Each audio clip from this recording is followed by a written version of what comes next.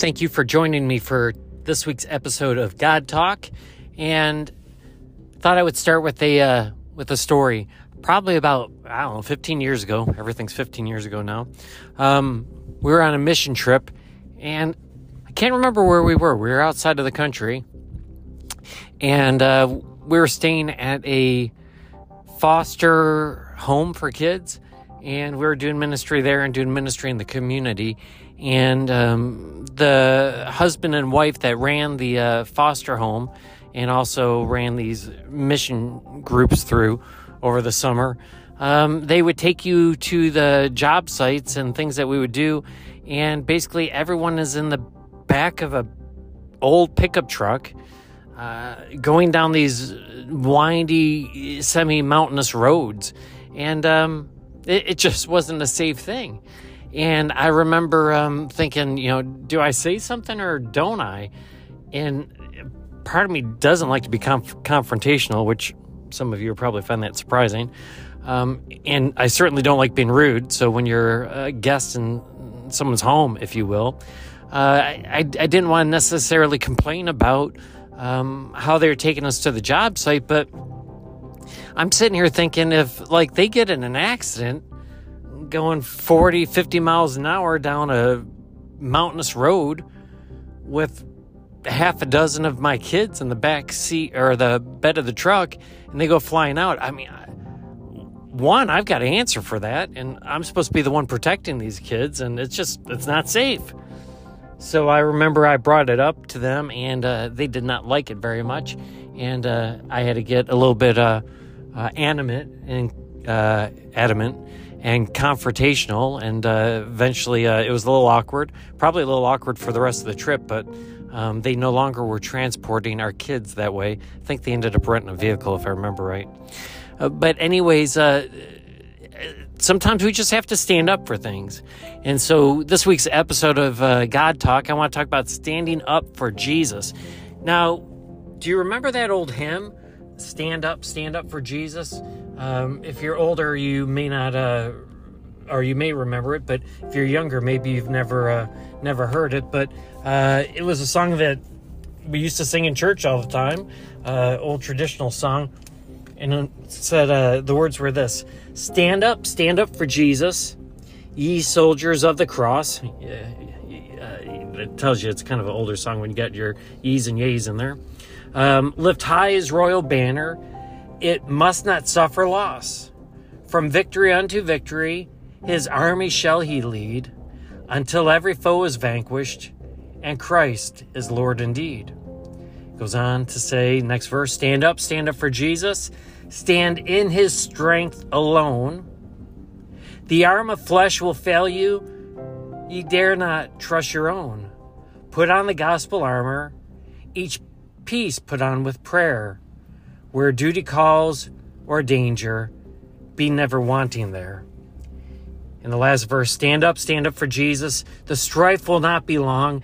The day, the noise of battle. The next, the victor's song. To those who vanquish evil, a crown of life shall be. They with the King of glory shall reign eternally.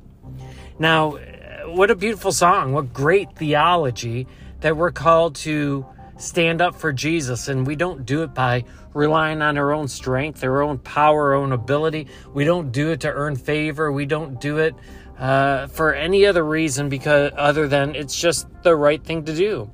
And when we rely on ourselves, we're just going to fail. But when we put our trust in Him, He will see us through. And we're going to have those battles day in and day out until ultimately evil is vanquished. Maybe we see that in our lifetime and the end comes, or maybe it comes 2, 3, 4, 5 generations after us. But I believe the call in today's world is to stand up for Jesus because there's just ever increasing pressure not to. I don't know if you heard the news. It was about 5-6 days ago from the recording of this podcast that the Tampa Bay Rays were celebrating Pride Month, and as part of their Pride Month, they had created special caps for Pride Month and Pride Day that they were celebrating. and then a special logo on their uniform. But what I probably appreciate most about the Tampa Bay Rays is they actually didn't force their players to wear it.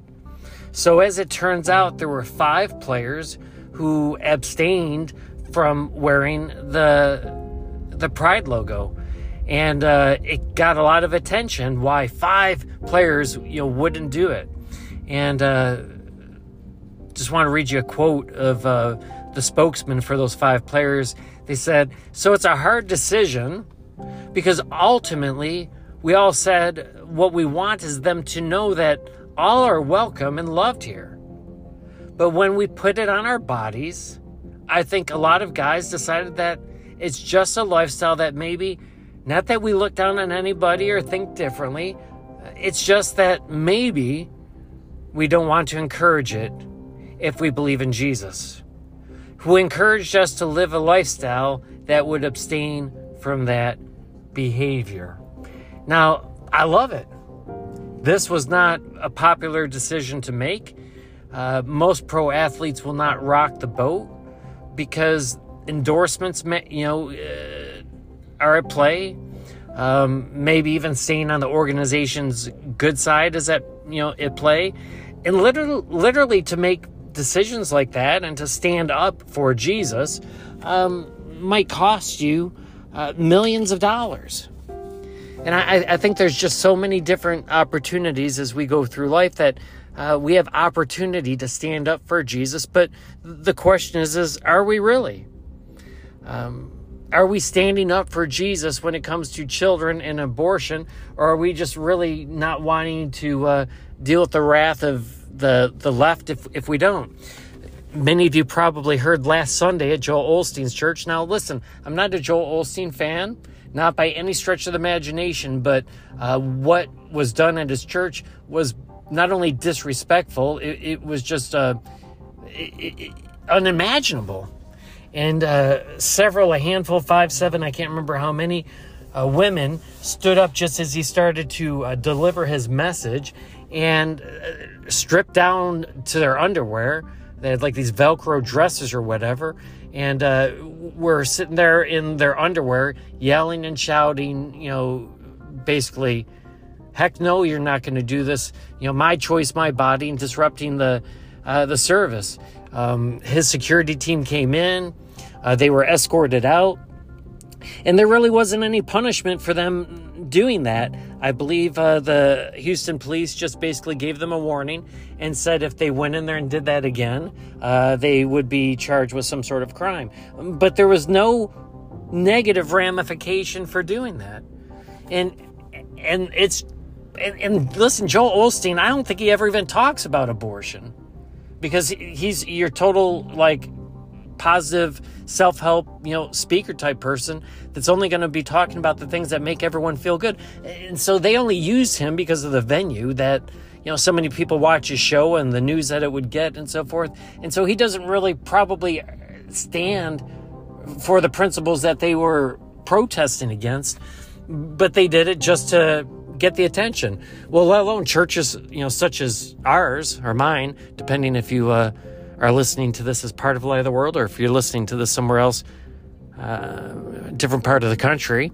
But for those churches who really do speak up and take a stand for protecting children, standing up for Jesus, and standing up for the least of these, the children, Scripture says, whoever causes one of the least of these children of mine to sin, to stumble and fall, it'd been better for them to have a millstone tied around their neck and thrown into the water. Be better for them not to even been born.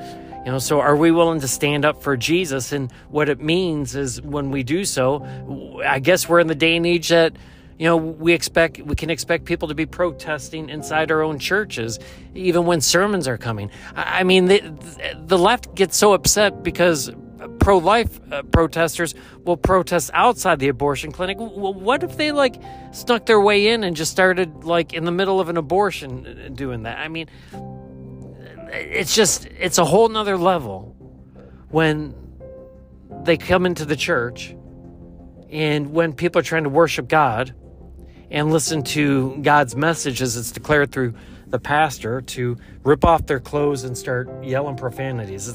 It's absolutely disgusting. So do we back down? Do we keep the peace? Or do we stand up for Jesus?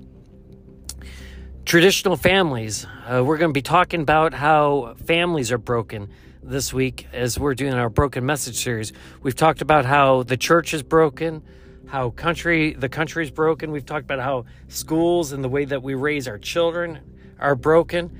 This week we're going to talk about how families are broken, and are we willing to take a stand and speak up for Jesus and in how God created not only male and female, but the relationship between male and female, the roles and the responsibilities between male and female, and the submission due from the children to his parents.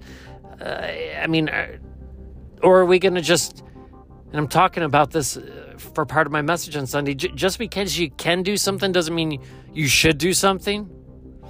I mean, I can rub salt in my eyes, but it doesn't mean I should. In fact, there's probably some pretty negative consequences if I were to do that. So just because we can tear apart the traditional family and promote all kinds of what turns out to be dysfunction in the family, and what we're going to see and talk about on Sunday is just all the societal ramifications for doing so. But are we willing to stand up for Jesus when it comes to not only children with abortion, but how God created families?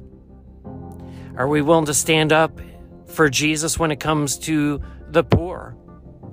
It's the rich that run everything in this country, from the influence that the major corporations have to basically everyone that gets elected to politics. It's about who has the most money and is the most connected, and the poor don't really have a voice. So God calls for his people, the church, to give a voice to the poor. Are we willing to do that? Are we willing to stand up for Jesus? How about the oppressed? The people in society that are just, not looked favorably upon or are not well connected. Are we going to be a voice for them? There's so many different ways in which, God's really calling for us to not be ashamed of him and not be ashamed of what he teaches us in the Bible, that we would stand up for Jesus as soldiers of the cross, that we would be willing to take the ramifications and the punishment and the scorn and the ridicule that oftentimes comes when we do stand up for Jesus. I remember, and I've told this story a couple times in church, so some of you may have heard it before, but I remember being in middle school. And we have all these moments that kind of define and make us who we are. Well, this was one of them. I just moved to Texas, and I absolutely hated Texas. I was originally from New York, and at that time, there was a huge difference between Texas and New York when I was just a kid. But I had lived a couple years in Arizona before I moved to Texas, and for whatever reason, loved Arizona. It wasn't culturally a whole lot different than New York. It didn't seem to be, at least. Made some really good friends, just really enjoyed my 2 years in Arizona. But when we moved to Texas, I hated it, just hated it. I wanted to move back to New York, but I didn't want, to leave my mom to do that, as my brother had stayed and was living with my dad. And so, I didn't do it. I didn't move back, but the one thing that I did like about Texas almost immediately was the church that we went to. And in middle school, we had a confirmation, so we would go on Wednesdays, and I found the church to be, the other kids to be really nice, really welcoming, just totally loved church. It was the one bright spot that I had in what was really a miserable middle school years. And one Wednesday, I was coming to youth group, and someone from my middle school, not even anyone I knew really well, I think I had one class with him, like shop class or something, he recognized me, and he started taunting me and making fun of me for coming to church, calling me a church boy. Now, mind you, he's playing basketball on the church basketball courts, and he's making fun of me because I'm going into the church building. Should have told him to get his butt off the church courts. But what I didn't do that. What I did do is I'm like, oh man, I'm not a church guy or church person or whatever. I'm only here because my mom makes me. Well, I mean, my mom was making me, but the truth is I loved it. And even if she wasn't making me, I'd want to be there because, once again, it was a bright spot in what was a miserable middle school that I went to, and just not a lot of fun. So I didn't stand up for Jesus in that moment, and I have never forgotten that. And I don't think since then I've ever backed down for my faith or being attacked for my faith. Of course, at 50 years old, my memory is not the best, but I don't think I have. And so that's kind of made me who I am. And so I just think that whether it's, a coworker poking fun at you because you can't go on some whatever trip because you got some church event or function, or, just maybe getting potentially passed over for a job because you don't fit the type of person that they're looking for because they know you might be a conservative Christian or so forth. The question is are you willing to stand up for Jesus? There's so many things in today's society that are absolutely destructive to our country and to our family and to the future that we might have as a country. And I really believe that God's calling us now more than ever to stand up in a way that we have been afraid to for far too many years. The left and those that would follow the evil ways of Satan and destroy God's creation and family and sexuality and just the lives of children. I mean, like I said, you just go on and on and on. They're getting more bold and more brazen than ever. Are you willing to stand up for Jesus? What are ways in which you can do it? And if you aren't doing it, when will you start? Jesus says, if you acknowledge me before men, I will acknowledge you before my Father in heaven. But if we don't acknowledge him before men, neither will he acknowledge us before his Father in heaven. I ask and encourage all of you, look for ways in which you can acknowledge Jesus before the people of this world. I hope you have a wonderful week. Thanks for listening, and I'll talk to you next week.